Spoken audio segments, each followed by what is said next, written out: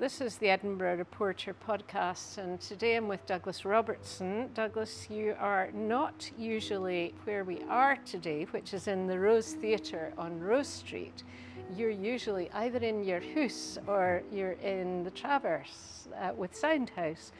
This is a great addition to the Fringe, though. Tell us how this started. The Rose Theatre has been up for sale for some time.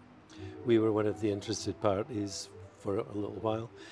We pulled out of buying it, and then about a month before the festival, the owner, Peter Schaufus, offered us use of the building, which was otherwise going to lie empty for the festival. So he said that, were we interested in using the building? And you were? Yeah, well, I first contacted the Belfield Brewery, my local small brewery, asked if they were keen. And they've been trying to get their product into the festival for many years, really, in one way or another. Although it's quite difficult with the big breweries coming in and a lot of money. So they were interested and then asked if I would program the music. Probably foolishly, I said yes. This was this was really quite soon. I mean, it was only a few weeks before the Fringe started, wasn't it? Yeah, I mean, we normally book acts about 6, 7, 8 months before the gig date. So I had about 2 weeks to book what turned out to be 50 shows over 25 days. But you have done amazingly well here, because you've got some of the biggest names in the Scottish music scene appearing on this bill. Yeah, I think we've really got the top jazz, folk musicians, plus some others. Mm-hmm. And that's kind of been, that was the opinion also of some sort of senior people at Creative Scotland who couldn't quite believe that there was this. It's a Scottish showcase, it's all music from Scotland.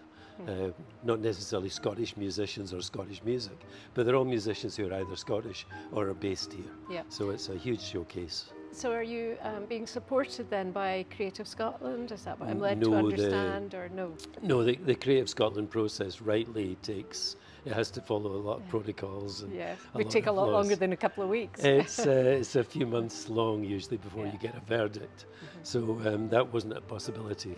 So you're really looking for people to come to these shows and support you and pay for all these wonderful musicians. That's really how it is. Yeah, absolutely. I mean, the quality of the music is, unparalleled. I mean, we have Tommy Smith, Fergus McCready in the jazz world, Aidan O'Rourke, Chris Stout, Katrina Mackay, Sue Lee's Dialogues gig with Duncan Chisholm, the great Highland fiddler. We have, a quite outstanding, set of concerts. It's amazing. It's amazing.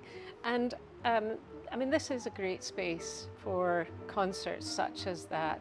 Are you just using one of the spaces, or do you have 2 concerts on each night? So are you just using the big hall upstairs? I haven't been to look yet. I hope you're going to show me. Well, there's 2 spaces. The big hall is about 350 capacity. The smaller one's realistically about 120 to 130. So what we do is put the maximum number of tickets on sale for each concert. So we give ourselves the option on the final day, or the day of the concert, which space we use.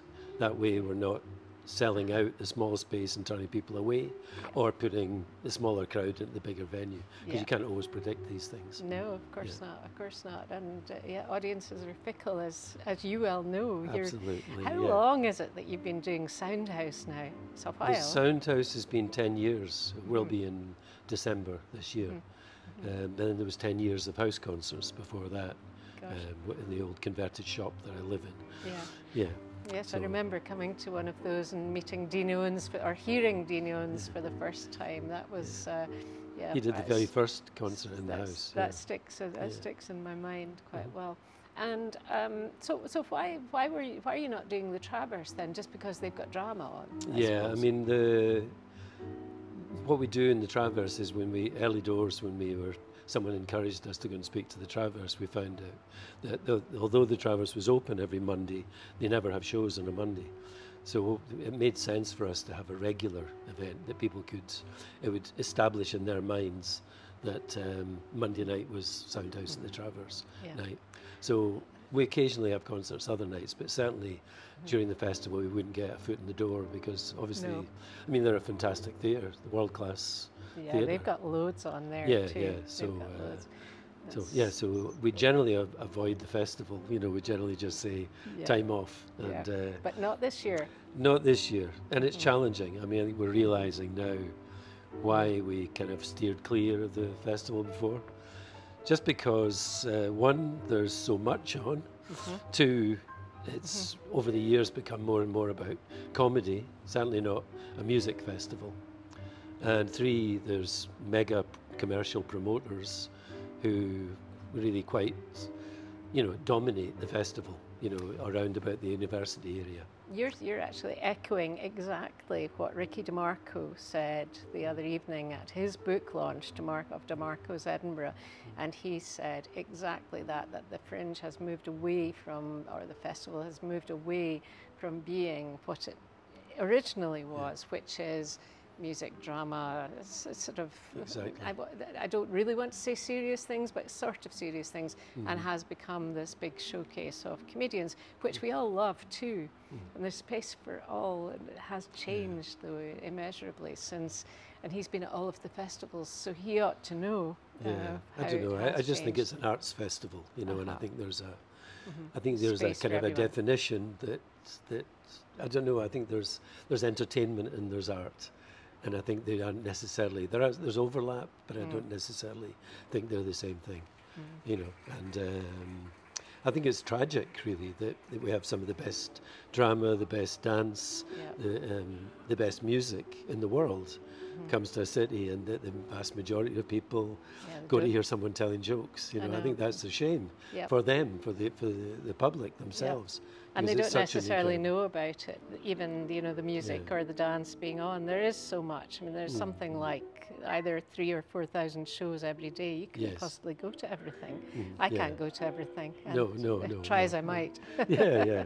So let's just have a little rundown. Today is. Where are we? The 16th today. Indeed, Okay, at 7 yeah. o'clock we have Simon Bradley Trio. Well, we would have, but he's got COVID. Oh, So gosh. that's the only gosh. concert we've had to cancel Oh, that's so a far. shame. And you've got lots more though. So at Yes. 9:30 you've got Matt Carmichael and Fergus McCready.